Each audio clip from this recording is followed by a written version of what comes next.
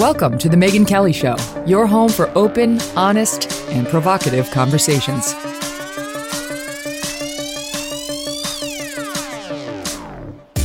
Hey everyone, I'm Megyn Kelly. Welcome to The Megyn Kelly Show and happy Friday. Boy, do we have a good show for you today. Coming up, former Hollywood star Kirk Cameron on his new plan to fight back against the censoring of conservatives in America, including himself. He is taking it on in a potential major legal battle, so we'll get into all of it with him when he joins us. But first, corporate media silence on the New York Post's reporting yesterday regarding Dr. Gal Luft, a potential witness on Biden family corruption. I mean, when I say silence, I mean absolute silence. They won't cover this story. Dr. Luft released a video making pretty damning allegations against President Biden and his son Hunter. And yet in the media, crickets. The reporter who broke the story, Miranda Devine of the New York Post, joins me now. Miranda, thank you so much for being here and for all of your great reporting on this. Can we just start with that? How stunning. We did a search today just to see who covered it. We came up with the New York Sun and an outlet called K News, and we covered it yesterday. I mean, but absolutely no one in the mainstream went with the story. Hi, Megyn. No, that's sort of par for the course, isn't it, when it comes to this Biden story? And there's really no excuse on this because the video is out there for everyone to see. Gal Luft was a well-known staple of the think tank world in Washington, D.C. for a decade. He had on his think tank such luminaries as former CIA Director James Woolsey, former NSA Director Robert McFarlane. So it's not hard to check out that he's was at one point anyway a legitimate guy. I don't understand really how long the rest of the media can keep covering for the Bidens, because I think the avalanche of information coming from whistleblowers is going to become impossible for them to ignore forever. We looked just to see in his past, in the not too distant past, he appeared or was cited by NBC, NPR, Newsweek. I could go on. Yeah. He's been treated as a credible authority by these mainstream news organizations in the past. But now that he's alleging he can testify to corruption by Joe and Hunter Biden and can provide the specifics on it, and had a meeting with 6 officials from the FBI and DOJ in Cyprus in 2019, completely ignoring. And it's not just, I know they hate the Post, but as you point out, the guy's on videotape. That was what was so extraordinary about your report yesterday. Yes, you wrote it up, but you had the link. I watched it myself. He's on camera detailing the whole thing. And it's one thing that you can cover it skeptically. Maybe you say, I don't know. I question the motives. Fine. Nothing. They're not interested. Yeah. Well, yeah, exactly. And look, you have to, and I did up front say this man is a fugitive. He's on the run. He filmed that video in some undisclosed location because he skipped bail in Cyprus. And now his explanation for that is that he says that he was only charged with gun running charges, which he says are ridiculous and he's innocent of, and FARA violations, being a foreign agent violations. He says he was only charged to keep him quiet. And it is true. I have confirmed with James Comer, the head of the Oversight Committee, that they were talking to Gal Luft, the Israeli professor, and after he was arrested, before he skipped bail, and wanted him to be a witness. And James Comer also told me this week they would still like him to be a witness if they can figure out some way of doing that. So his story seems to check out in all sorts of ways. And as you said, he's already given his allegations to the government in March of 2019. They flew 4 FBI agents and 2 prosecutors from the Southern District of New York to Brussels to meet with him for 2 days for something like 14 hours to get his information. So obviously they thought he was a credible witness then. They must have treated him seriously to spend so much time and so much money on that episode. And yet they never seemed to follow up on it. They never seemed to investigate it. His his information was buried. They didn't interview, for instance, he mentioned Rob Walker, who was a Biden family associate, that he said all the money from this Chinese company was being funneled through. Well, it took the FBI 21 months to actually interview Rob Walker, and only because they'd been told by multiple other sources that Rob Walker was the guy who the Chinese were paying and who was then funneling dribs and drabs to at least 3 family members. We know about $1 million came to the Biden family that way because James Comer now has the bank accounts and the bank statements, and he's made them public. Is it possible, because this was Trump's DOJ that went out to Brussels and met with him in March of 19, is it possible they met with him and said, this guy's full of it? You know, they did check it out internally that, you know, we would know nothing about, and said, we don't believe him, let's move on. And we actually might think he's a criminal, let's pursue that. And then he got arrested, you know, this past spring. And the reason they didn't follow up on the allegations about Hunter and Joe is that to the extent they kicked those tires, they deflated quickly. Yes, and that's certainly something I always keep in mind with all of this. You know, you can go the conspiracy route, or you can try and say, well, let's look at this as if there's no corruption inside the DOJ and the FBI. Maybe they did track down everything and they found that there was nothing to it.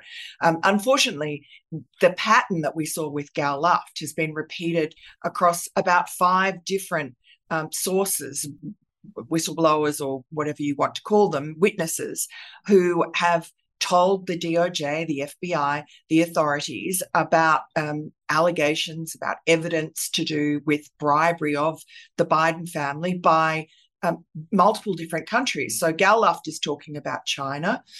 We have others who've talked about Ukraine, including Bud Cummins, who's was the U.S. attorney for Arkansas, and he was no longer, he was in private practice when someone came to him with some allegations about money going to the Bidens that was for a bribe, for a quid pro quo from Ukraine. He brought that again to Jeffrey Berman, the U.S. attorney for the Southern District of New York at that time, and nothing. He says that was never investigated. He was never followed up. But what he did find a couple of years later, when he was informed by Apple, was that the FBI had gone after his cloud, had surveillance warrant. They were spying on all his text messages and emails. And, you know, that's a pattern we saw also with Rudy Giuliani. Unbeknownst to Rudy Giuliani, he also was being spied on by the FBI from pretty much the moment that he became Donald Trump's personal attorney, right through to the election. And during 2020, when he received the information from the laptop repair shop owner that he had the laptop and that it had a whole lot of incriminating material on there, especially about Ukraine, the FBI had full access to that email from John Paul MacIsaac to Rudy Giuliani, because they were spying on his cloud. And the FBI also would have had access to my communications with Rudy Giuliani during that period, which would have led anyone to see them, to know that the New York Post was going to publish imminently. How far do you want to go? You could even say, well, the FBI had the laptop since December 2019, and they went to the social media companies and pre-bunked our story, saying that expect a Russian disinformation hack and dump before, in October, before the election, probably to do with Hunter Biden. So all this whole pattern, Tony Bobulinski, the Ukraine witness that is the subject of that FD 1023 form right. that James the FBI Comer tried to managed keep from Congress. That's right. So, Gal Luft is one piece of the jigsaw puzzle. You could maybe dismiss him, say he's just a fugitive. But what happened to him has happened to at least 4 or 5 other people. It's so disturbing when you lay it out the way you just did. And let's not forget the meeting with Gal Luft happened in March of 19. It was December of 19, as you point out, that they did have the laptop. And so, and we know that they buried that. So it's like, yeah, even if they thought Gal Luft may not have been telling the truth or had an axe to Yeah. grind, more and more confirming allegations in the lane of corruption, at least, came in. And we've yet to be given a full explanation for what they did with it. In fact, now we fast forward to today, and he gets this sweetheart plea deal that brushes off the tax charges and the gun charges. And there's nothing on corruption. And while they gave him a fig leaf of, well, the investigation's ongoing, the U.S. Attorney in Delaware, David Weiss, it's ongoing, which allows Hunter to not give testimony before Congress. He can just plead the fifth because he can say, oh, there's a criminal case ongoing against me. I don't have to speak to any of this. Do we really believe it's ongoing? Do we really believe David Weiss or anybody else is actually investigating Hunter/Joe corruption other than House Oversight Committee? I don't think that they are investigating Hunter. There may be other family members, other aspects of the investigation that are ongoing, but you can't have much faith in anything that happens under Weiss's direction because of what we heard from not one but two IRS whistleblowers about the slow walking, about the obstruction from the Department of Justice, about the mixed messages that came from Weiss and the Attorney General about whether or not Weiss had full authority. Actually, they didn't call it full. They had an interesting word for it. Ultimate. I think it was ultimate authority, which is, subtly different if you're a lawyer from full or complete authority. Ultimate authority means, after a whole lot of steps are taken, then at the end of those steps, you have authority. And obviously, those steps were not taken for those most serious charges or those most serious allegations to do with the Ukraine payments, anything to do with FARA violations, sort of Hunter or his other family members acting as foreign agents, or other corruption issues that traced all the way to Joe Biden, such as who is the big guy. All of those were involved in a lot of the early charges. And as the IRS whistleblower Gary Shapley, who was the supervising agent for this tax investigation in Delaware under Weiss, as he testified, once they were not able to charge those offences in Washington, D.C., and also in the Central District of California, because the US attorneys there, appointed by Joe Biden, refused to allow them. Once those charges were off the table, all you had left with was a couple of little misdemeanors. And that's exactly how it panned out. And I just think that Weiss, who now is, refusing to go in and talk to the Oversight Committee or any of the other Republican-controlled committees in the House, he has given multiple stories that don't add up. He's told his staff one thing, the investigative team, that he did have authority, but then he had to go and ask the Attorney General for more authority and was knocked back. And then Merrick Garland under oath says, no, that's not true. He had ultimate authority.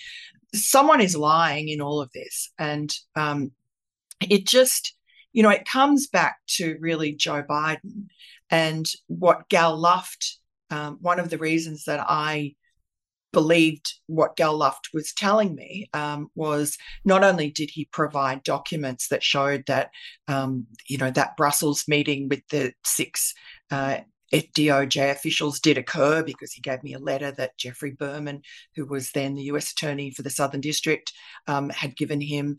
And he gave me emails between his lawyer and the then acting Deputy Attorney General Richard Donoghue when he went back, sent his lawyer back in October of 2020 to reiterate those allegations. Also, Gal Luft told me information that I didn't publish at the time when I first started talking to him a month or so ago, because I thought it's too explosive and I can't corroborate it. He told me that Joe Biden had met with these Chinese officials from this Chinese energy company in a hotel in Washington, D.C. And I thought, well, I just can't publish that. And then when Gary Shapley, the IRS whistleblower, testified, one of the exhibits that he produced was an FBI interview transcript with Rob Walker, the bagman, the guy who was funneling the money from the Chinese to the Biden family. And Rob Walker said, yes, there had been a meeting at the Four Seasons in Washington, D.C. with Joe Biden once he was out of office after he finished being vice president around late 2016, early 2017, with those Chinese. And Rob Walker was at the meeting, so was Hunter Biden, and Joe Biden popped in to meet the Chinese that had paid the Bidens millions of dollars. So, his story is checked out every which way, Gal Luft. Mm-hmm. So I don't know whether the allegations that he gave to the DOJ about the bribery, I don't know if he had, some other way of corroborating it. He also said there was Hunter Biden had a mole in the FBI, nicknamed One Eye. It's amazing. It sounds. Wait, I want to talk so about that. Let's table that for 1 second, because I do want to talk about One Eye.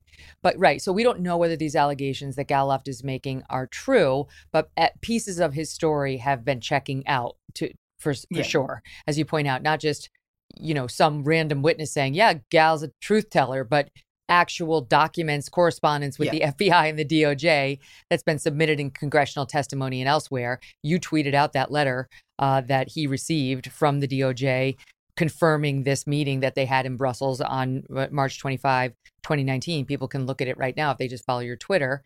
And what's interesting about that letter is the DOJ is saying to his lawyer, to Gal's lawyer, "We will not arrest your client when we see him in Brussels. We are assuring you we will not arrest him." So to me, it seemed like Gal's troubles with our DOJ predated that moment. He was saying he reached out to our DOJ/FBI to say, "Hey, I've got information for you on Hunter Biden and Joe Biden in 2019." But this makes it sound like he'd had prior dealings with them that suggested he was in trouble. A, do you know about that? And B, my second thought was, even if he were in trouble, people who are in trouble in the criminal lane often just trade information to, work with the DOJ to get a lesser sentence, to become something more like a whistleblower as opposed to a defendant. It doesn't mean what they're giving the FBI is untrue. That's the FBI's job to figure out. But was there a threat of arrest or him being arrested as an arms dealer, do you know, prior to that March of 19 meeting? Yeah, not the arms dealing, but so the FBI mole I just mentioned, One Eye, was giving classified information, according to Gal Luft, via Hunter to these Chinese from CEFC. And at one point, the information they were tipped off to was that the FBI was investigating them. And the information they got from that investigation was that there were 2 Chinese under investigation and a Jewish person and someone else. And so Gal Luft, because he was in business with the same Chinese people that Hunter and Jim were getting all this money from, Gal Luft used to run these energy forums, and I guess they were lucrative, around the world with Patrick Ho, who was one of the CEFC people. Patrick Ho did end up getting arrested. The other guy, Chairman Jiang Ming, managed to escape the country after the tip-off. He ended up being arrested on a different matter in China. But anyway, the FBI tip-off helped the chairman to escape, but Patrick Ho came back to the country, was immediately arrested. Gal Luft, I think after that, was concerned that he might be the next on the chopping block. So he thought, well, I will contact the FBI. I think he did it. He waited until Patrick Ho was convicted and sentenced to, I think, 3 years in jail. He's since been deported back to Hong Kong. And after Patrick Ho was jailed, that was when I guess Gal Luft thought, well, I'll contact the DOJ, tell them everything I know, and so that they know that I'm on the up and up. Patrick Ho was convicted of bribing some UN officials, kind of separate from the Bidens. And during Patrick Ho's trial, he he was told by prosecutors that he was not allowed to mention the Biden name or any of these high officials that CEFC had been paying in Washington, D.C. And the judge agreed to that. And what Gal Luft says is that the reason he felt he had to skip bail is because the same thing would happen to him, that if he wouldn't get a fair trial in the Southern District of New York, because he would not be able to mention the Biden name.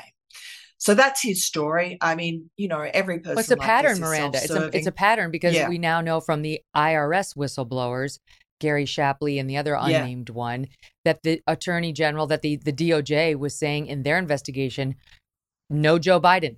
No, we're not investigating Joe Biden, and shutting them down whenever they went down a Joe Biden lane.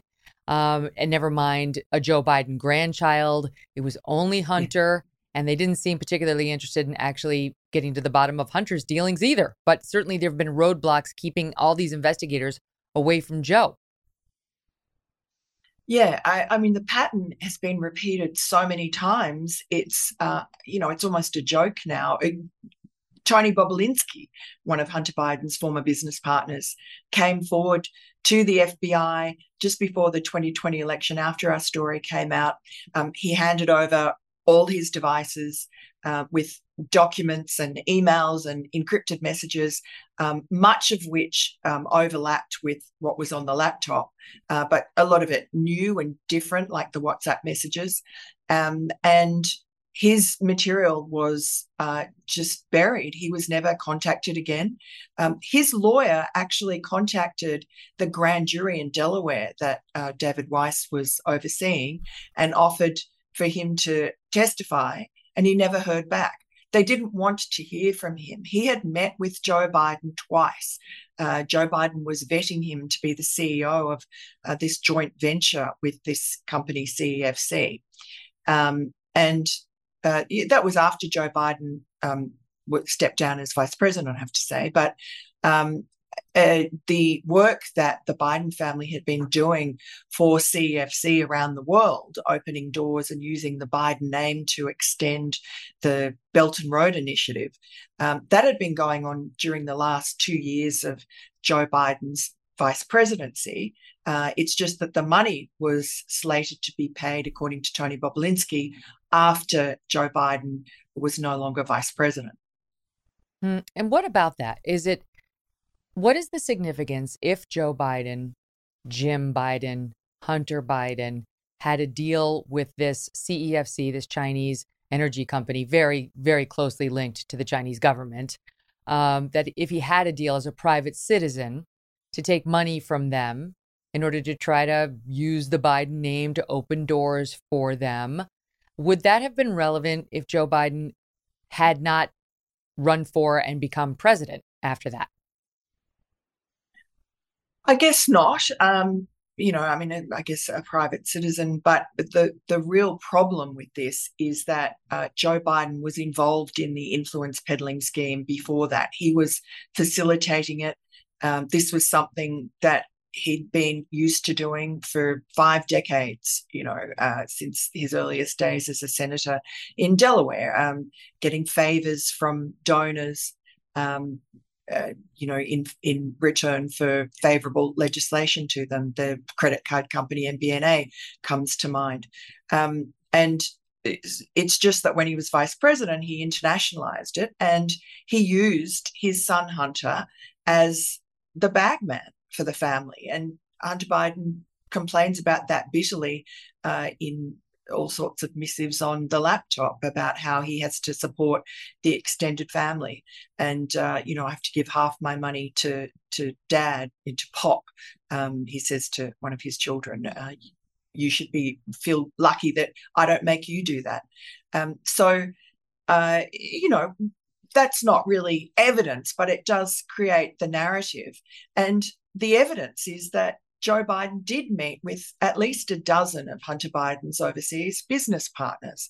And Joe Biden told the American people before the election that he knew nothing about Hunter's overseas business dealings. So that just doesn't square with the evidence that he invited them to his vice presidential residence, that he flew Hunter on Air Force Two to Beijing, where he met with, the great and the powerful, and where Joe Biden met Hunter's Chinese business partner, who a few days after they flew out of Beijing signed up Hunter for 10% of a stake in a big equity firm, which had, I think, either $2.5 or $1.5 billion under funds under management in 2019. So everywhere that Joe went, Hunter was following along, making money. Joe Biden was, the point man for the administration in Ukraine, the most powerful man in the world in Ukraine. And Hunter Biden was making $83,000 a month from a corrupt energy company called Burisma. And Joe Biden had dinner with a Burisma executive when he was vice president at Cafe Milano in Georgetown. That was our very first story that we published from the laptop before the 2020 election that got censored. Now, we didn't have the details of Cafe Milano, but we had an email from that Burisma executive from Ukraine thanking Hunter for introducing him to his father the previous night.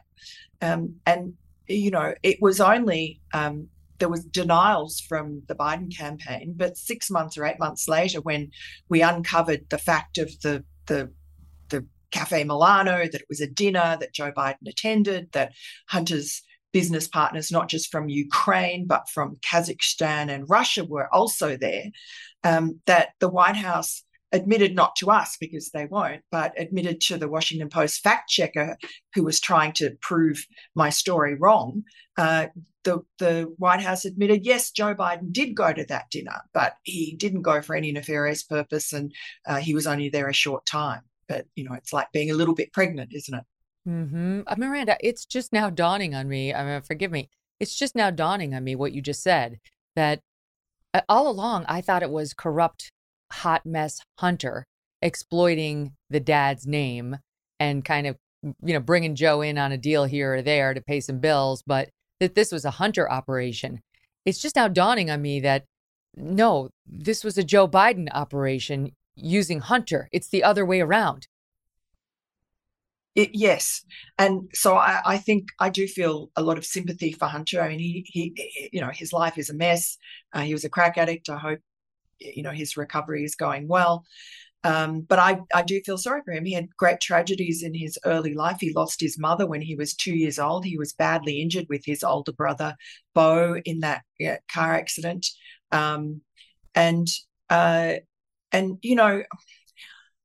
Joe Biden has had this image that he's carefully cultivated for many decades of being such a good father and family man, and a man full of empathy because of the genuine grief he himself has suffered, losing his wife and his baby daughter in that car accident. But I also look at the photos from his swearing in. He didn't have to go into the hospital room where his little bandaged boys were lying and have them in the foreground of these photos as he was being sworn in. He could have done it out in the corridor.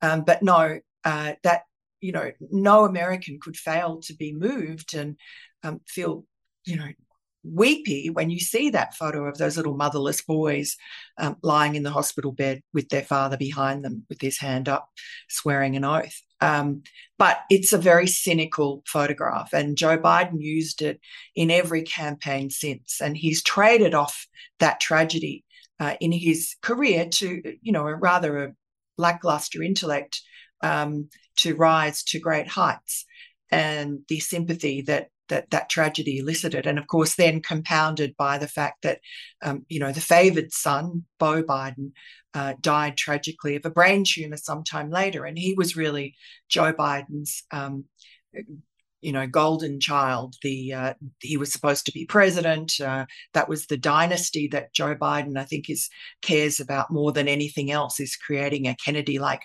dynasty. He even has the sort of Kennedy-like compound in Delaware, where he sort of plots his presidential runs.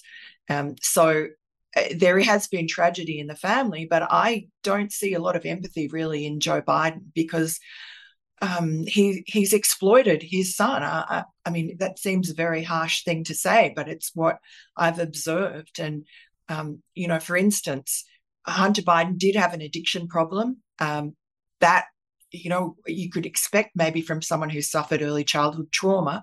And so what kind of a father puts his addicted son in front of gushing torrents of unaccountable cash, which is exactly what was happening from Ukraine, from China, etc. You would keep your addicted son away from that if you really cared about them.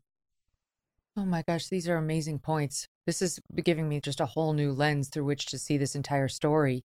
And this is exactly contrary to the way the media portrays him and he portrays himself, as you're pointing out. I'm thinking now even about Beau Biden and how when Joe Biden was thinking about running for president, he said Beau Biden, wanted him to do it, like a deathbed wish. And now that he is president and he refers to his son who has passed, he says that Beau died in Iraq, trying to ratchet up the sympathy I guess we're supposed to feel. But of course, Beau Biden did not die in Iraq. He died from a brain tumor that may have been linked to some of the things that he was exposed to in Iraq. We don't know, but it's just these little manipulations that tug at your heartstrings that are actually incredibly cynical and not a lovely example of a loving father. And, we could talk about the unacknowledged granddaughter now. And, while still the team around him meets and strategizes over how to keep that out of the news and to dodge reporters' questions. I mean, you can just see the whole thing coming together. It's dark. Miranda, can you stick around? There's a lot. We didn't get to the one eye. I want to talk about Abby Lowell's letter defending that's Hunter's lawyer. He's now attacking the whistleblower and the whistleblower's lawyers fighting back. And now Hunter's team is raising new doubts again about the laptop as not legit. That's your story. So stand by. We're going to come back with Miranda. What a day. Isn't this unbelievable? This is riveting. She's riveting. She's got so much information. And unlike a lot of us, she remembers it. She delivers it linearly. I love Miranda Devine. Okay, we'll be right back with her. Miranda, let's talk just a little bit more about Gal Luft, because one of the things that he revealed and you revealed in your reporting was an allegation that when he met with the FBI and the DOJ in March of 19 in Brussels, he revealed to them some of what you and I just discussed, specifically that the Bidens had a mole inside the FBI who was funneling them information that might be relevant to their friends in China at the CEFC, that Hunter Biden passed that information along to these friends at the CEFC. And as you pointed out, it led one to flee the country and another one tried, but he got caught and he was tried and found guilty over here in America. That alleged mole, according to Luft, was named One Eye. And that's the person who is tipping off these Chinese associates. Now, that has led to a lot of speculation that it's Louis Freeh, who used to be the FBI director, and thanks to an accident he had, only has one eye. However, he left the FBI as director in 2001. He was there under Bill Clinton. So he's no longer in the FBI, though obviously has connections. So what do we know about this one eye? And we also know Louis Freeh is close with the Bidens, which is another reason why people started thinking about him. But, what do we know about his connection, if any, to all of this? Look, yes, and I think Gal Luft certainly thinks it's him, but that doesn't mean that it is. And I want to be careful and not traduce anybody by name. I think Gal Luft has been told something by his Chinese business partners who also are in giving money to the Bidens and are close to Hunter Biden. It is possible that Hunter Biden certainly must have had a mole in the FBI somehow, because that information was true, that the FBI was investigating Patrick Ho and the rest of the CEFC crowd. And they were shortly, arrested. Patrick Ho was arrested. So seems that tip-off was accurate. But whether or not it was actually, Louis Freeh or someone with one eye, we don't know, because Hunter Biden does tell a lot of different stories to different people. And it could have been that, and also we know that there are other FBI names that are on the laptop. There were other FBI, including a corrupt someone Charles McGonigal, who's been charged with corruption, who was the head of the New York counter intel office of the FBI at one point. So we know that Hunter had some dealings with him as well. So there are a number of different suspects, and it would be probably smart of Hunter to throw the trail off, to tell the Chinese that, yes, Louis Freeh is my mole, because Louis Freeh, quite legitimately in his business, did come in on a Romanian deal that they were doing. He was brought in to try and help, with his lobbying firm, try and help get an oligarch who was paying Hunter millions of dollars, get him off some corruption charge in Romania. So it would sort of make sense that the Chinese might have thought, oh, well, that must be the mole, because he was an FBI director, and they nicknamed him One Eye because he has one eye. So it doesn't necessarily follow from that One Eye really was the FBI mole.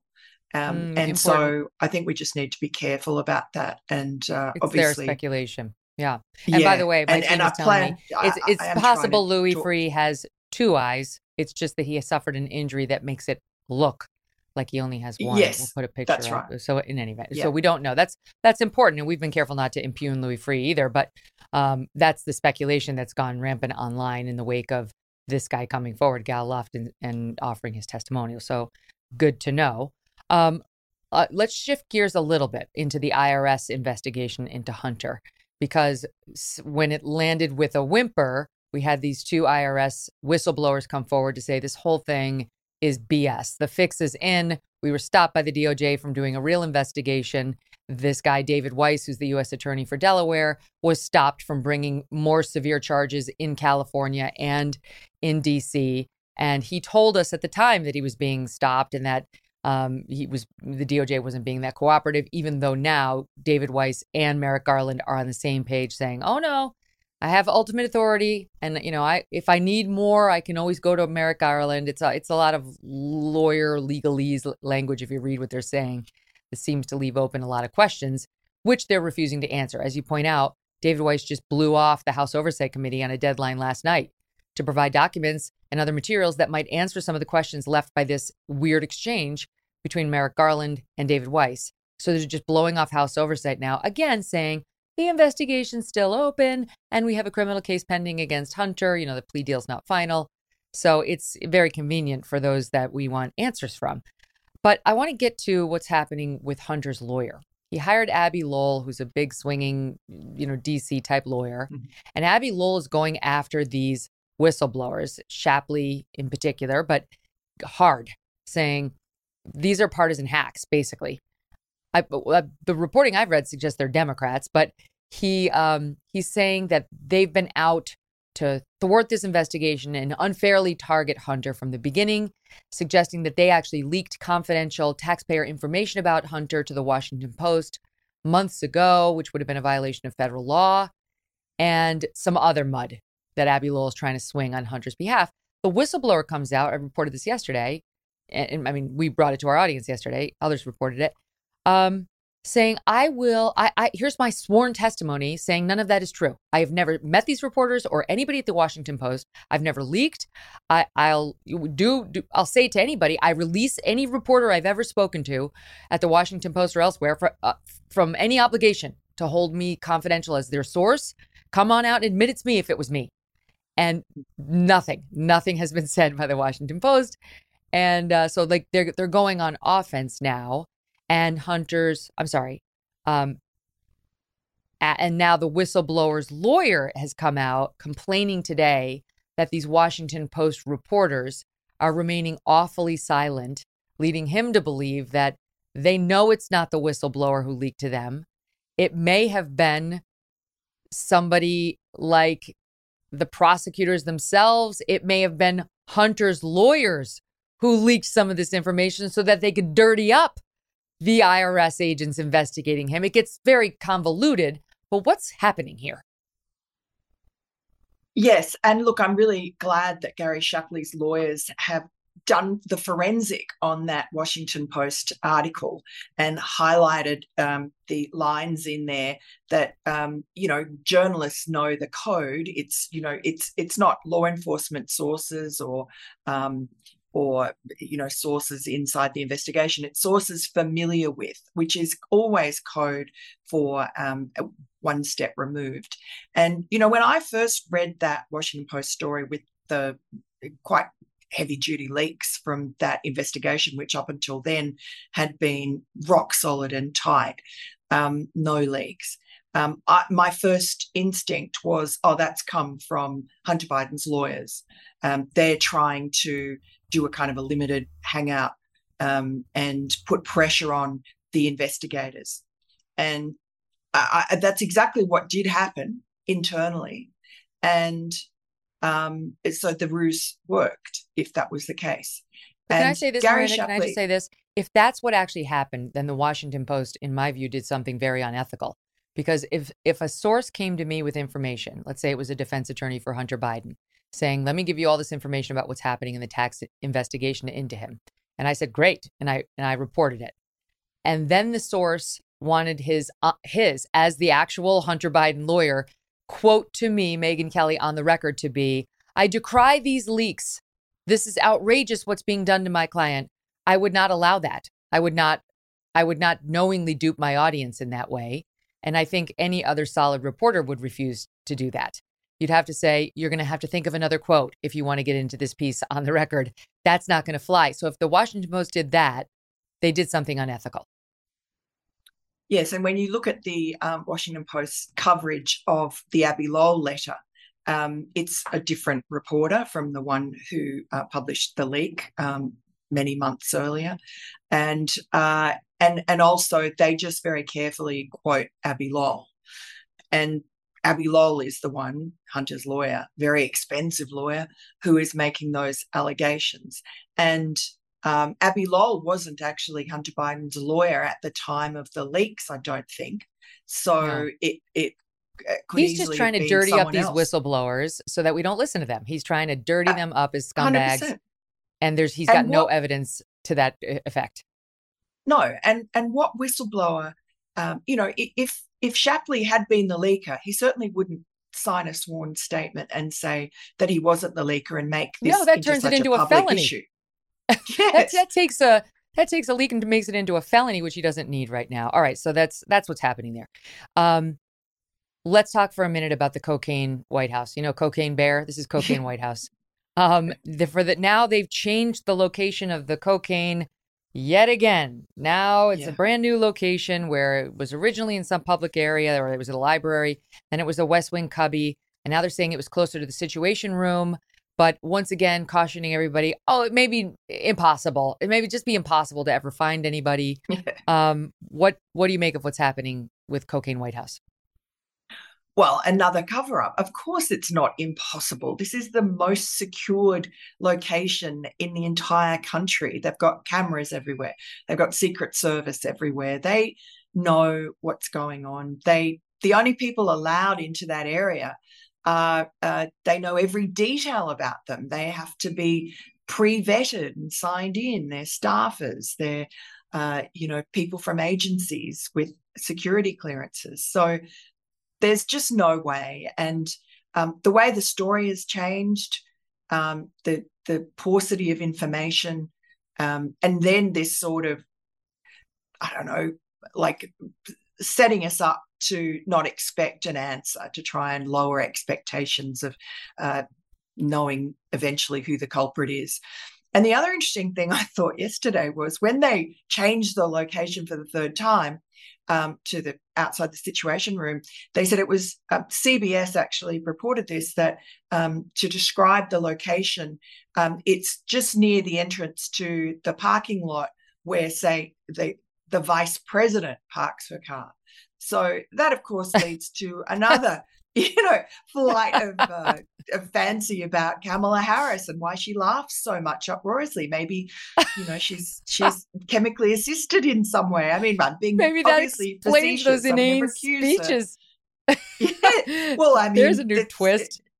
She does seem high all the time when she's speaking gibberish. So, but maybe that's just a misdirection by the White House to throw Kamala under the bus, because she's in the way of Gavin Newsom. Who knows? I mean, that is a White House that it's a nest of vipers, and there's Machiavellian goings on around every corner. So I think you can never take anything at face value.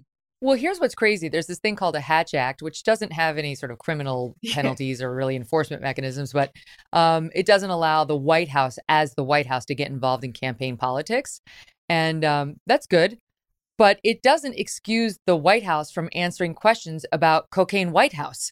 And yet they try to rely on that. We only have the audio tape of it, but here's the deputy press secretary on audio, Andrew Bates, trying to invoke the Hatch Act yesterday as a reason why he couldn't get into Cocaine White House. Listen. Former President Trump has made some pretty wild posts recently on social media. One of them was that the cocaine found in the White House had belonged to either the president or his son. Are you willing to say that that's not the case, that they don't belong to them? I don't have a response to that because we have to be careful about the Hatch Act. Okay, because Trump said it, you can't respond to whether it's true because of the Hatch Act? Nice try. Yeah, that was a really curious answer. And what it tells me is they would have workshopped it beforehand. They don't know if it's hunters or not. So I guess they don't want to be caught out lying if it somehow does come out. And so what's likely to happen here, Miranda? What's likely to happen with all of this? Cocaine White House, but more importantly, the blackout on what we're now hearing and in your reporting and from this guy Luff? Look, I think that the avalanche of evidence against particularly Joe Biden is going to become politically unpalatable at some point, and he will end up sort of escaping, and maybe nothing will ever happen. Wow, really? I thought that was going to end a different way. I don't know. I feel like if this keeps going, this may be the excuse the Democrats need to push him out, to get... Well, yes, push him out, but he'll never face accountability for any of the bribery or the cover-up. And that will be convenient for them. They'll push him out, and then he'll plead health issues, and that'll be the end. But at least, the truth needs to be out, even if no one pays for it. Yeah, that's right. And they'll find some way of getting rid of Kamala. Maybe it's right. Yeah. The cocaine was right by her parking spot is step one in the master plan. Great to see you. Thank you so much for the great reporting. It's always a pleasure. Thanks, Megan. Great to talk to you. All right. When we come back, Kirk Cameron is here. Pure Talk is once again investing in their customers without charging an extra penny, because Pure Talk is now providing international roaming to over 50 countries. That's right. As you plan your summer travel, make sure your wireless provider has you covered at home and abroad. Pure Talk already puts you on America's most dependable 5G network, but now they're giving you coverage in over 50 countries as well. Unlimited talk, text, and plenty of 5G data for just $20 a month. That's less than the half of what Verizon, AT&T, or T-Mobile will charge you. If you bring your phone, Pure Talk's eSIM technology will make switching so simple. Or you can get great savings on the latest iPhones and Androids. Consider making the switch to Pure Talk. Just go to puretalk.com/Kelly to start saving today. And when you do, you will save an additional 50% off your first month. Again, visit puretalk.com/Kelly to start saving on wireless at home and abroad.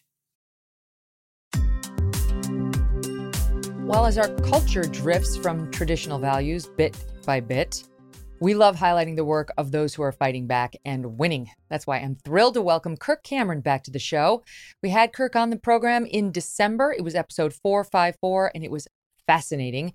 And now he's out with a new children's book called Pride Comes Before the Fall, which he's promoting while battling with the American Library Association. Kirk, welcome back to the show. Like the cast of villains, I got to admit, I did not foresee the American Library Association being there, but they actually have been actively working against you. It's really stunning. It's one thing to irritate 50 local woke libraries, but when you have called all the way to the ALA and you've awakened the Balrogs deep within the institutions, then you know that you're over the target. And essentially, the director of the Office for Intellectual Freedom went on a nationwide virtual video and was teaching local libraries how to violate the Constitution by restricting certain people from coming in and doing story hours in their libraries based on open intolerance for their religious views. So this isn't just public me. Libraries. This is what they referred to as the Kirk Cameron event, which is a day in August where we're encouraging families to go to their local libraries and read books of virtue to their children. It's called See You at the Library. And they're teaching libraries how to block it and make up reasons why they don't have room for them. It's unbelievable. We're going to play the soundbite because it's this person had the stupidity to put it on tape. So she's caught red-handed. But before we get to that, let's set it up. So you've got this new book out. Pride Comes Before the Fall. Great book. Right. Great timing in particular. It's designed to coincide with Pride Month. And you point out correctly, hello, pride is actually a sin, not something to be celebrated for a month or a season. Well, you're right. In fact, it's the deadliest of the seven deadly sins. I like to say that gluttony and greed is bad, and sloth, wrath, envy, and lust is not something you want to teach your kids. But pride is the pregnant mother that gives birth to all other forms of evil. And pride is ultimately about self. It separates us from other people. Pride separates us from God. And what I think we want to teach our kids is how to be humble and kind, how to put others before themselves. And that's really what the book is all about. It's not an anti-gay book. It's not an anti-LGBTQ community book. It's just saying, look, if you really want to have relationships and a world that is thriving and being blessed and protected, go with humility, not pride. It's a terrible message and it has to be stopped. I can see why the library ladies are very mad at you. That cannot be allowed. I know. And so they're attempting to keep these books out of libraries and falsely characterizing the book or me or just concerned Americans who love God and love their family and their country as being bigots or being haters. But it's interesting. The people who are screaming the loudest about book banning, like the pornographic books that they're wanting to keep in the libraries and they don't want them banned, they're actually the same people who are the most intent on banning books. Yes. It's just the books that they don't like, books about faith, hope, and love. That's exactly right. We'll talk about it in 1 second. I want to tell you, I've got another one for you. For your second edition, you can do one on envy. And you could base it potentially on this story I was telling my little guy about a month ago. I was tucking him in and he's like, tell me a story. So I said, okay. And, you just make something up on the spot. And my story was about this little boy who was desperate to make the basketball team. And he knew that there were better players on the team. And so he intentionally sabotaged them. Like he threw little little pellets through their basketballs. He threw marbles on the basketball court so that they'd slip and fall. He undermined them. And you know what happened? He didn't make the team and it didn't work out for him. Then the next season, he tried out again and he had gotten no better. He hadn't practiced. He hadn't worked on his own game, but he tried once again to hurt the other players. And once again, it didn't work out for him. So the third season, he went back. He practiced. He worked hard. He supported the other players. And I said to my little Thatcher, and do you think he made the team? And Thatcher said, yes. And I said, no, he didn't, because this is a just world in which you don't get to make up for all your past sins just by one season of being good. You have to be good all the time. You always have to try for it. Change of heart is good, but it's not going to solve everything in your life. Envy is an evil sin too. Well, that's so great, Megan. what a great mom you are to be able to talk about these things with your kids. And isn't that what we want? Is we want open discussion. We want intelligent discourse so that we can discuss things like COVID protocols. What should the medical industry really be recommending for the world when it comes to something like this? Let everybody talk. Don't cancel them. Don't censor them. Don't ban books that parents want to read to their children about the history of our country and about what makes families flourish. That is exactly what we're asking for. And when you have these higher up elites on the far left side who are openly censoring and encouraging libraries to break the law, you say something has gone very wrong here. And we need to get back to the values that you're talking about so that we, the people, as the sovereign of this country, can move forward in a healthy, positive direction. It's so sad when we're coming off a month in which we saw, I mean, truly, I know I sound 200 when I use this word, but debauchery on the streets of America in front of children, corner by corner, shoved in our faces, on the news every night. And now you come up with something that talks about a recognized sin and how to overcome it, how to reject it. It's an uplifting story. It's too offensive to make the public library. And then you try to organize one day, it's August 5th, in which others across the country could go into their public library and have a reading of such a book. It doesn't have to be yours. Of whatever books, and really what could be any book you want. Any book of virtue. And this is what's so offended the American Libraries Association, that, as you point out, the ALA director has decided that they need to stop you. And here's just a little bit of how she suggested it be done. SOT 7. We're seeing groups that seek to censor LGBTQA materials or disparage or silence LGBTQA library users, exploit the open nature of a public library to advance their agendas. For example, right now, Brave Books and Kirk Cameron are conducting a campaign to take over libraries on August 5th. The First Amendment does not require the library to even offer meeting room spaces. So this, in regard to the Kirk Cameron thing, you are not obligated to offer public meeting room spaces or invite the public in to use the library. You can make a priority for library-sponsored programs. And what if your library decided to offer a whole host of programs in its meeting room on August 5th, making it unavailable for the public? That's another option for you.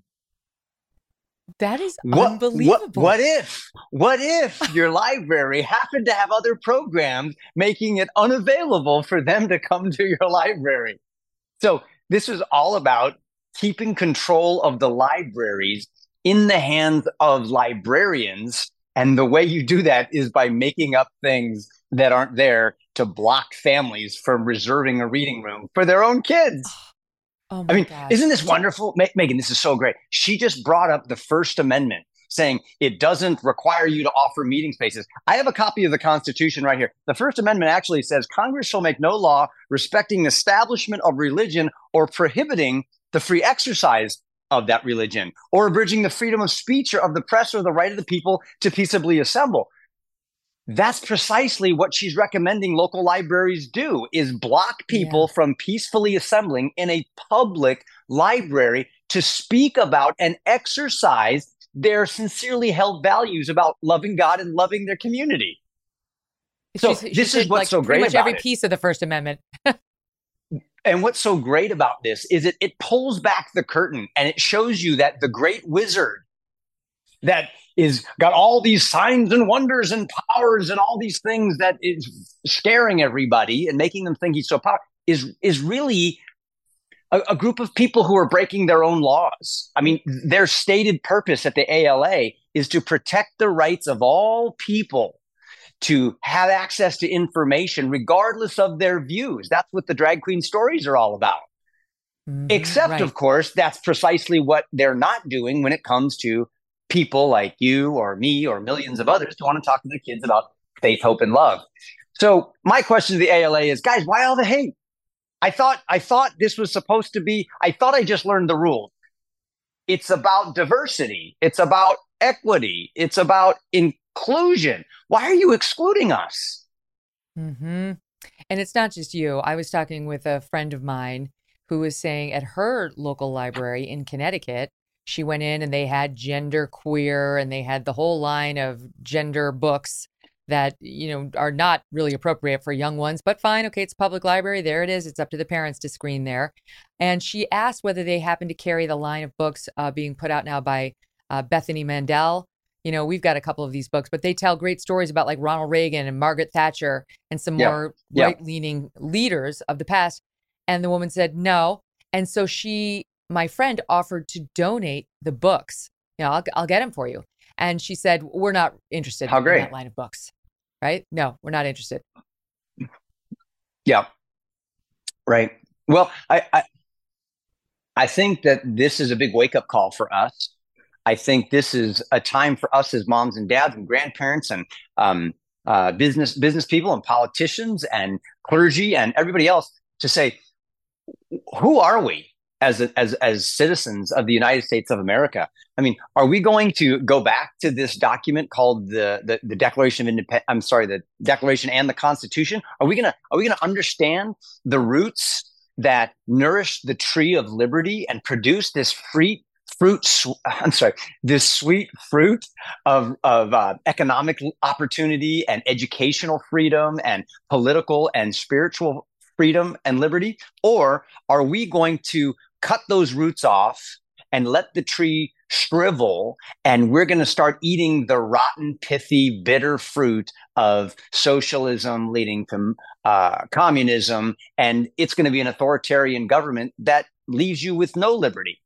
And then what will all these people do when they finally come for them last? There won't be any of these folks who think that they can just run around doing whatever they want. They're going to, at the end of the day, have to submit to the leadership of someone. And I don't think that should be any narcissistic authoritarian government or dictator. I think the smartest thing to do is to say, how about the loving God who made us and gave us this beautiful earth and a country and allows us to live in freedom if we do the right thing together with one another? Well, I have a good idea for the people out there interested in helping you on this August 5th effort. Again, it could be Kirk's book, it could be any book, but you should call your local library and say you want to reserve the meeting space to discuss books that speak to family values, perhaps genderqueer, perhaps others. We'll see. Then you'll get the meeting space because that's in line with her plan. Then you show up with Pride Comes Before the Fall and let it rip. Yeah, that's a great idea. And even better, if you go to bravebooks.com and look for the See You at the Library tab, you can not only get my book for free, but we'll show you how to set up step by step your own story hour for your kids in your community and how to actually get around some of the roadblocks that your local library might be putting in front of you. And I'm going to get on a Zoom call with everyone who's doing this. I'm going to answer your questions. And together on August 5th, we, as the hobbits of the Shire of the United States of America, are going to be engaged in a battle against the orcs. And we are going to win. I can't wait. So please join us. Go to bravebooks.com. Well, I confess, I too was subjected to a book ban in my Thatcher's third grade class. They had the parents come in and do a reading. No, it was second grade. It happened last year. Second grade class, they had the parents come in and do a reading. And I really wanted to read this book about gas. And the teacher wouldn't let me. Oh, no. I have the sense of humor of a 9-year-old boy. I understand what these kids would like. She shut me down cold, Kirk. That's right. I know. That too is a brave book. Few things 9-year-old boys like better than bathroom jokes and books about gas. It's gold. It's absolute gold. Megan, speaking of 9-year-olds and kids, I went digging around in sort of the time vault that I have, and I found something that I thought you might like. Last December, we talked about you had a childhood crush. I think I was part of that. I think you had something to do with... You're the only fan letter I ever wrote. You're the only fan letter I ever wrote. And I think I never wrote you back. And I just thought I would try to make it up for you. I think I found one remaining Mike Seaver poster from 1986, and I signed it to, I don't know if you can read it. It says, "To Megan, my biggest fan, heart, heart, Kirk Cameron." I can die now. Look at that with the suspenders and their exposed shoulders. That would have blown up my wall. If I can find your mailing address, I will wrap it up and send it to you for Christmas. Abby, right now. Have FedEx All right, Abby. Text it immediately. Thank you for letting me create a fun and awkward moment like that. I can't see you on my screen, so I can't tell if you're blushing. But that's always my goal is to try to make the host blush, or because people are always trying to put me on, knock me off balance, right? With sort of gotcha questions. So I thought I'd flip the script a little today. Well, no, I didn't blush, but I did smile from ear to ear, and that is going on the wall. That's going on the wall of fame, right next to my Dennis Rodman basketball signed by Dennis Rodman with a picture of Kim Jong-un. There you go. You're going to be in great company. I love it. And I love everything you do. This is a great effort by you and by Brave Books. Can I just ask you a question? I'm here. Abby's not actually in the room with me because she's back in Connecticut and I'm at the Jersey Shore for the summer. Are you following what's happening with the sharks?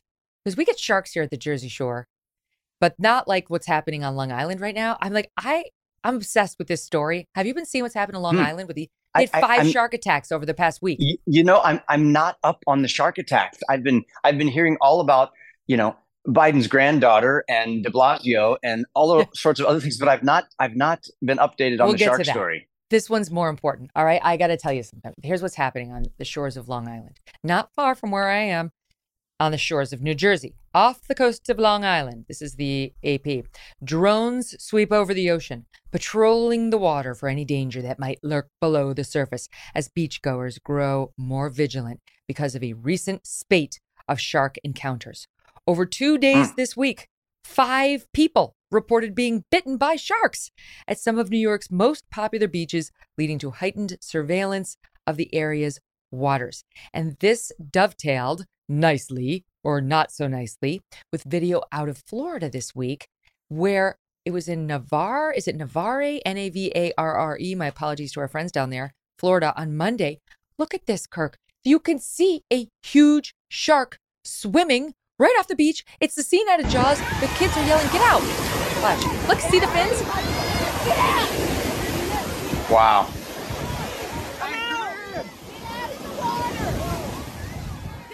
It is like a scene of Jaws.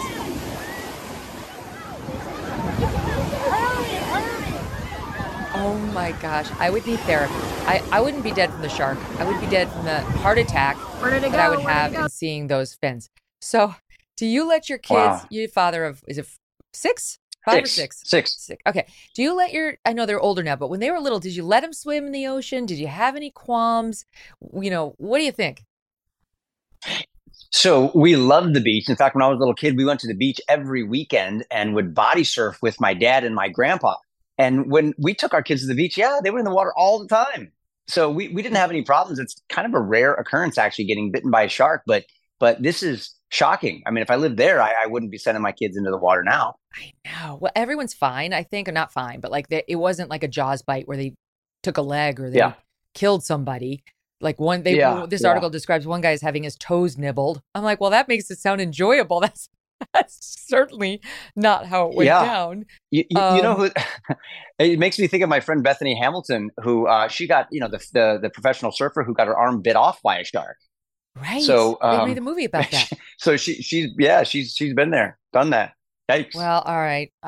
You didn't make me feel any better. I got to be honest. I still don't know. I don't go in the ocean, but I let my kids go in, which.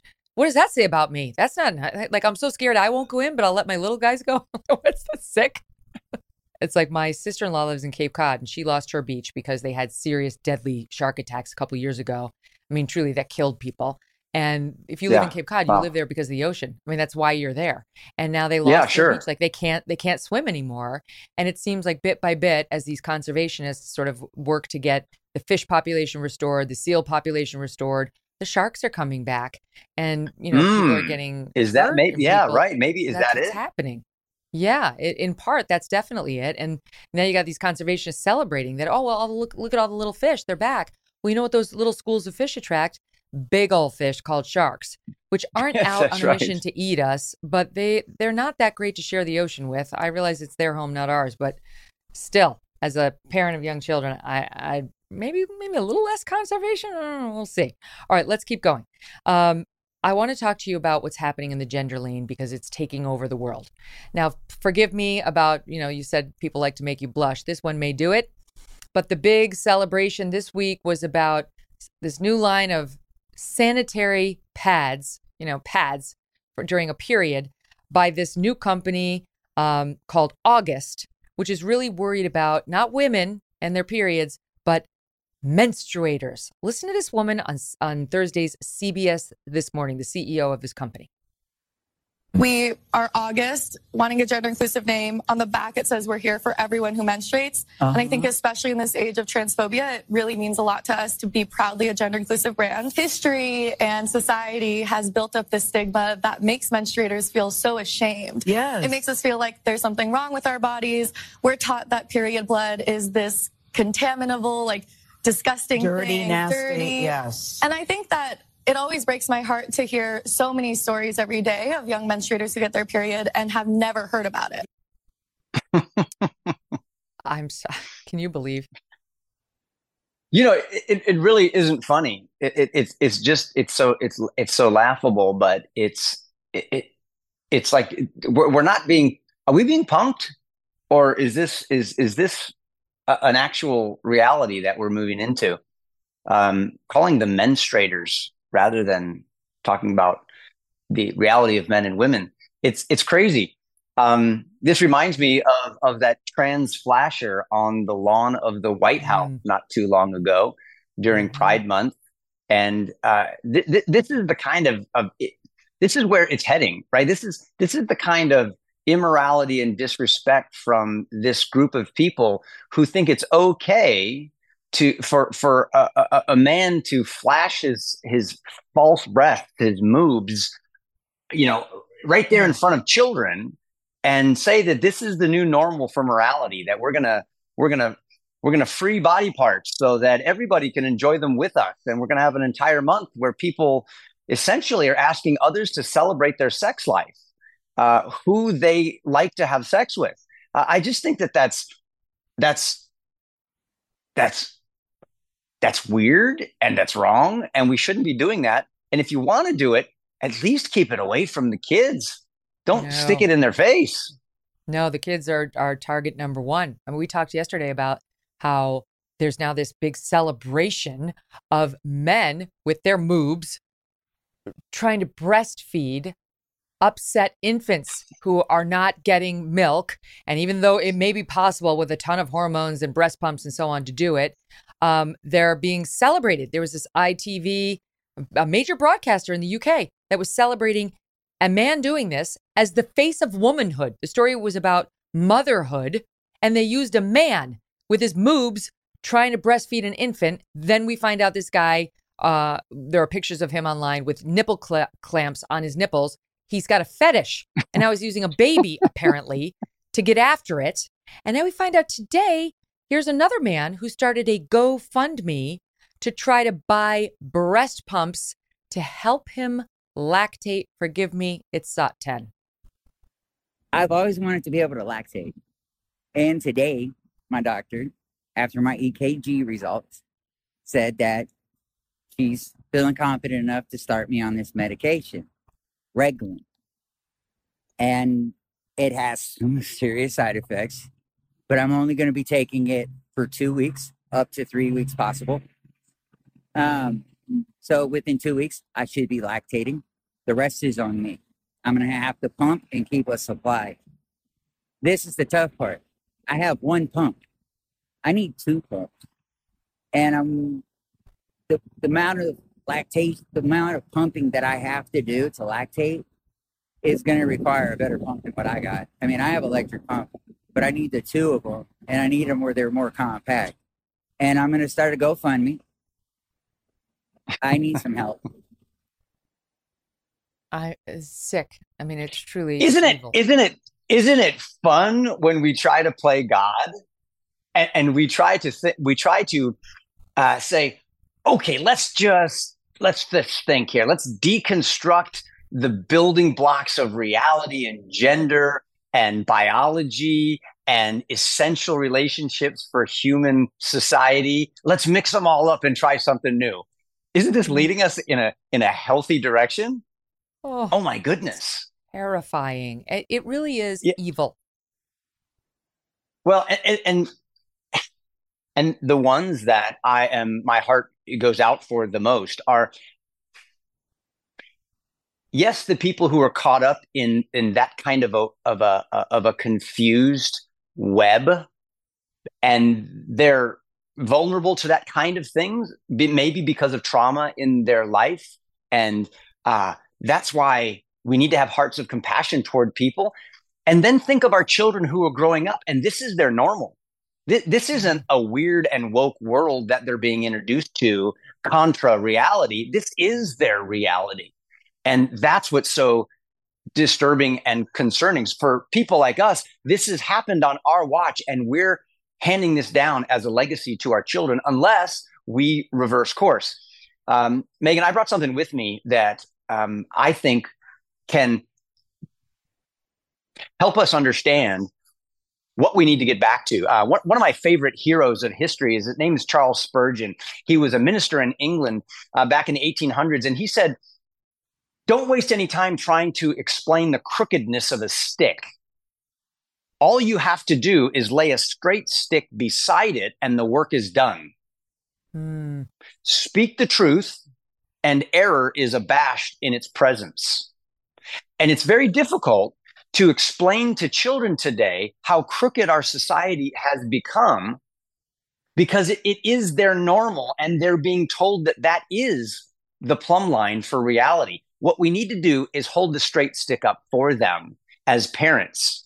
And one of the things that I have championed for the last 10 years is something that is a national treasure. There is a monument that our forefathers and foremothers left us. The Pilgrims left for us the largest granite monument in America, and it's hidden in a forest in Plymouth, Massachusetts, right off of Cape Cod, and nobody knows that it's there. And it spells out their secret sauce recipe for building a free and just society with lasting liberty for generations. And I made a replica of it so that I could teach it in universities, to elected officials in Congress, to ministers in churches, and parents. I think I've got a picture here. Tell me if you see it. I gave it to your producer. Yeah, I see it. It's 81 feet tall, 180 tons of granite. It's the largest granite monument in America. Look how tall the people are standing in front of it. Here's a replica that I made of it, that I take around the country. And I'm going to give you a quick unlocking of this matrix of liberty to tell you, so that if we as a nation ever lose our way, our forefathers and mothers gave us the deactivation code for the woke matrix, and we can find our way back to liberty. Here's how it works.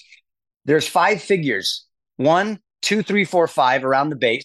The tallest and the most important at the top, her name is Faith. She's pointing to heaven. She's holding the Bible in her hands, and she's got a star on her forehead representing wisdom. They said that if you want to have liberty, you must start with faith in God and in his word, and God will give you wisdom so you can reason about how you do your society. And the first manifestation of that scriptural biblical wisdom is right here. And her name is morality. Morality is holding the 10 commandments in her left hand and the scroll of Revelation in her right hand. But they didn't believe, Megan, that morality was an external standard imposed by a king or the government. It began with an internal transformation of the heart through the gospel. And I know that because under her chair on the left, it says evangelist. The gospel would be preached. A person would turn to God because they recognized God's love for them. It would change their heart on the inside, and they wanted to be good. And then you had the external standard written in the word of God so that they never got confused about it and exchanged evil for good and good for evil. That then becomes the moral foundation for your laws. And there's the man of law, the judge, seated in the judge's chair, holding the book of law in his hand. And if you notice, the book of law in the judge's hand is directly beneath the book of law in faith's hand, indicating that man's laws must line up under God's laws or they're not good laws. And he's balanced by justice on his right and mercy on his left, because God is both just and merciful. Once you've restrained evil in your society, now you can do the sacred duty of educating your children. You got to pass this on to the next generation. And there is a woman, notice this is not a government official. This is likely a parent, a mom, who's holding the book of knowledge in her hand, which is the ancient scriptures. She has a wreath of victory around her head, and she's training up her children in the way they should go. Right here it says youth, and on the other side is an old man named Wisdom. They believed if you trained your kids to the third and fourth generation, that you would produce the desired result, which is not only wisdom, but liberty. And there is the liberty man seated in his chair. He's dressed in the full armor of God, faith, the word of God, salvation, truth, peace, all of these things. And he's overthrown tyranny. He's free inside from the snakes in his head and the demons in his heart, all those deadly sins we talked about. And he's free externally from the power of tyrants and bad governments. And he's ready to defend everything behind him because it's precious to him. And his wife is right here on his left, and her name is Peace. And she's prospering, at peace, generous to take care of not only her family, but other people who need her help. How many of you who are watching this think we should get back to these values in the United States of America? This is the straight stick that can show us the crookedness of a weird and woke culture that is not progressive at all. It's actually regressive, going back to the way the world was before these principles flourished in America. That was beautiful. After this break, we're going to talk about you and your wife as the straight stick in comparison to Mayor Bill de Blasio and his wife and what's happening there with just a desecration of what's supposed to be a holy, beautiful union that, of course, is being celebrated by the New York Times and others. The one and only Kirk Cameron. He didn't wear his naked shoulders and suspenders on the program today, but he is bringing a lot of beauty to the show with his words. Stand by for more. Pure Talk is once again investing in their customers without charging an extra penny, because Pure Talk is now providing international roaming to over 50 countries. That's right. As you plan your summer travel, make sure your wireless provider has you covered at home and abroad. Pure Talk already puts you on America's most dependable 5G network, but now they're giving you coverage in over 50 countries as well. Unlimited talk, text, and plenty of 5G data for just $20 a month. That's less than the half of what Verizon, AT&T, or T-Mobile will charge you. If you bring your phone, Pure Talk's eSIM technology will make switching so simple. Or you can get great savings on the latest iPhones and Androids. Consider making the switch to Pure Talk. Just go to puretalk.com/Kelly to start saving today. And when you do, you will save an additional 50% off your first month. Again, visit puretalk.com/Kelly to start saving on wireless at home and abroad. Before we get to the weird marriage of Mayor Bill de Blasio, I've got to talk to you about Hunter Biden and this love child, Navy, who he had with a woman out of wedlock. She had the baby, and she has had to pursue him for 4 years to acknowledge his parental responsibilities just in terms of finances. You know, we've been talking a lot about the amount of money he made thanks to Ukraine connections and China connections through his dad. He apparently didn't want to use 1 cent of any of that to support the child that he fathered. And I use that term very loosely. And so now he's been ordered to pay paternity for this child. He went into court to lower it from $20,000 a month, and they allowed him to do that. But he's given the mother a few paintings of his to try to sell to support this girl. Meanwhile, this daughter is 4 years old. She has never met Hunter Biden, her dad. She has never met Joe Biden, her grandfather, though she knows that they are her father and grandfather, respectively. The White House, while touting Joe Biden's love for his family every time we talk about the Hunter Biden drug story, is under strict orders never to refer to this child and to say he only has 6 grandchildren, not 7. The White House staffers have reportedly been briefed on that. They're not allowed to bring her up. Hunter won't acknowledge her. What do you make of it? Wow. I think of the character quality here that we see that's lacking, and that is honesty, transparency. We want that from our president. We want that from anyone who's representing us in powerful places. And this is a subject that I feel very personally connected to when we're talking about children that are the result of unplanned pregnancies in very difficult and perhaps embarrassing circumstances. My wife and I have 6 kids, as we talked about. 4 of our children are adopted, and a couple of my children have had the opportunity to actually make contact with their birth parents. And this is after decades. And they finally met them and found out stories. And these are difficult circumstances and stories for them to hear. But that child is precious. That little child is my daughter, is my son. I would never deny them or act like they don't exist. In fact, I'm choosing as their dad to embrace them and all the difficult circumstances and say, you know what? Your life is part of a great big story, and you play a really important role in that. And God's got great plans for you. So that's what I want to see.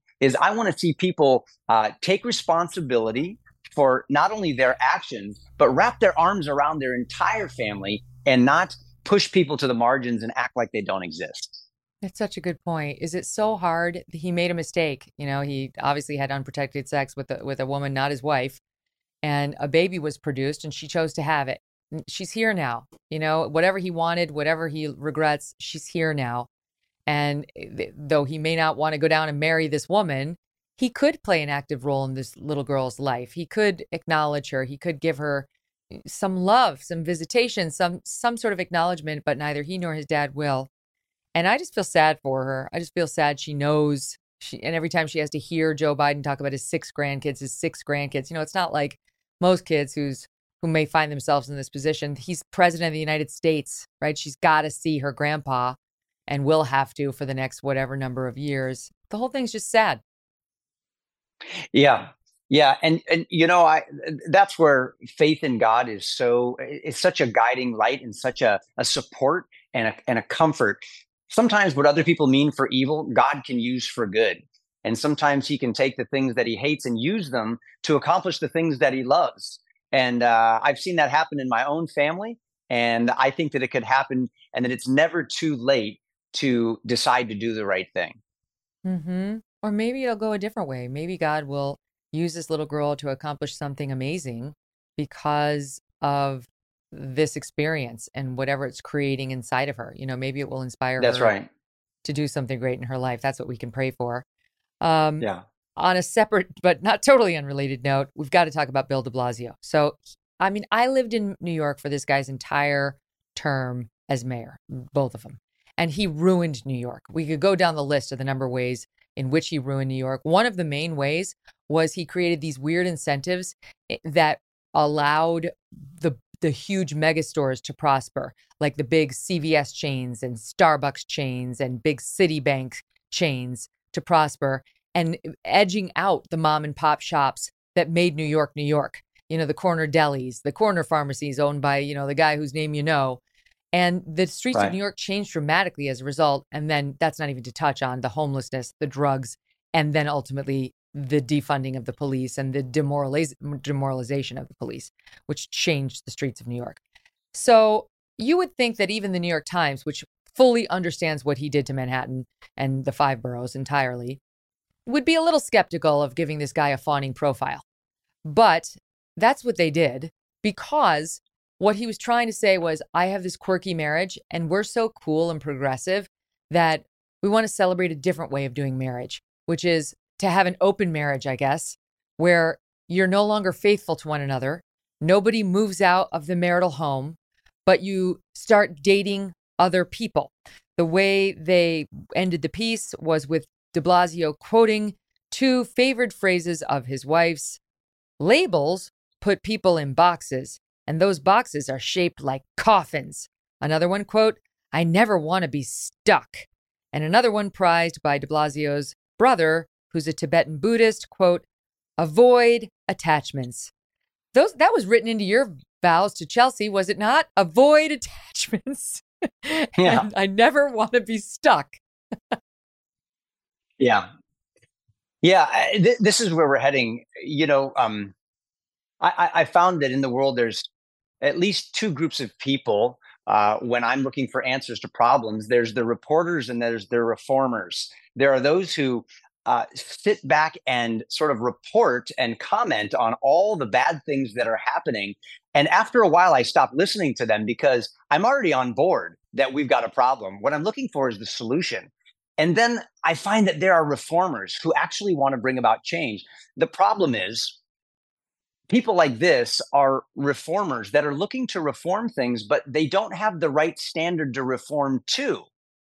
So if you don't know what marriage really is, that it's this sacred, soul-fusing, body into combining into one flesh relationship that is to be honored, and it's excluding all others, then you're going to reform marriage in a way that actually deforms it.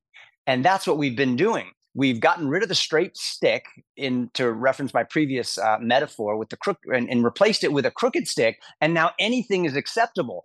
That actually means that you can't really attach truth to reality anymore. And what is false and what is harmful or hurtful, or is going to produce shame and guilt and pain, is actually being championed.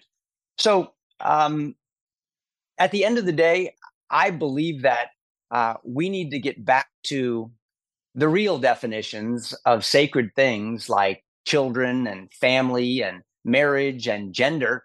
And I don't have to look too much further than the words of an ancient Jewish carpenter named Jesus of Nazareth, who, when he was asked by the religious people of the day, is it okay for a man to divorce his wife for any reason at all? Jesus held up the honor of this relationship. And he said, from the beginning, it's been said that a man shall leave his father and his mother. He created mankind in male and female. He will join together with his wife, and the two will become one flesh. And right there, we have the straight stick definition of gender, of marriage, and sexuality. And 4,000 years of Judeo-Christian ethics and definition of marriage and family has produced the very best results. If we start tinkering with that, we're going to be like the mad scientist, Dr. Frankenstein, who creates a monster, and then you don't know what to do with it. And if that becomes the new normal for marriage and family, we can only imagine the chaos that's going to come from it.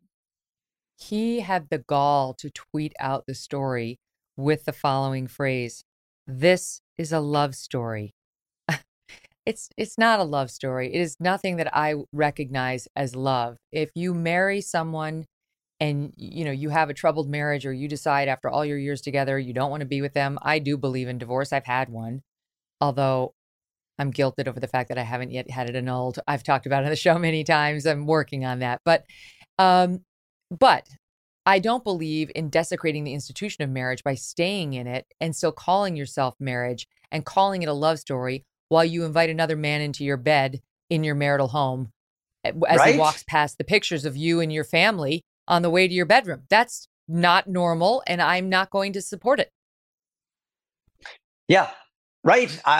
Unless you're trouncing on your husband's desires that he feels most comfortable with, and now you are the one who's discriminating against somebody who prefers an open relationship. So, it really comes down to what's good, what's right, what's true, what's honoring. Are there any things that are sacred, and by what definition? And so that's what I think we need to decide as a society. He says in the piece, what are we going to come back to? He says in the piece, first of all, she was an out lesbian when they got married. So this is a word, like, don't marry a lesbian if you're a man. Okay. This is so there was a clue. Right? Just like, you don't have to be a relationship like Dr. Phil to know, no, that it's a no. Then second of all, there's an interesting quote in here where he says, I should have said more to her. Are you happy? What will make you happy? What's missing in your life? And honestly, I wonder what you think about this, Kirk, because my first reaction was, no, that's actually not the job of a spouse. That's our own jobs for ourselves, to ask ourselves, to figure out for ourselves what will make us happy, what's missing in our lives, and to work on filling that by ourselves. Your relationship to your partner, it's not their quote to make you happy. It's your partners. You go through life together. You're thinking all day about what you can do that's going to lift up yourself and lift up your family. But it's not about going to the other person and saying, what's missing in your life? I will fill it. I will fix it. Yeah, I think you're right. And I've been married for 32 years. And so I've found, and I've learned through a school of hard knocks and trial and error, that, man, if I focus on my spouse making me happy, that's a losing strategy. Yes. Because I think, you know who makes you happy? God is the one who fills the deepest desires of your heart. And that happens when we start with gratitude and we say, wow, I'm breathing. I'm alive on planet Earth. And for some of us, I'm alive in the greatest country in the world during a time where I can make a real difference against the forces of darkness. And if I'm so fortunate to be married, wow, I want to serve you, not to make you happy, but because I want to do that in order to demonstrate to God that I'm grateful for you, because you're a treasure in my life. And I've got everything I need when I look to the one who made me. He's my help. And I am asking him to show me how to be a good spouse to you, because he's been so good to me. That's how I look at marriage. That's what I've learned. And then everything is a blessing, even the struggles, even the difficult things. And, for those who have gone through a divorce, I think divorce is a sweet, welcomed rescue from abusive relationships, dangerous relationships that have been broken by people's unfaithfulness. And I think there's no judgment there. But I love that you said we want to honor what marriage is, what it can be, because it's really a beautiful thing. Yeah. And, they say that they're going to stay together, but they just don't need to possess each other. This is going to fail. I'm on record. This will fail. They will wind up divorced. This is not sustainable. Look to what Kirk and Chelsea have done. That's a much better straight stick. Kirk Cameron, all the best. So nice to have you here. Go get his book and support him in the library cause on August 5th. Take care. Thanks for listening to The Megyn Kelly Show. No BS, no agenda, and no fear.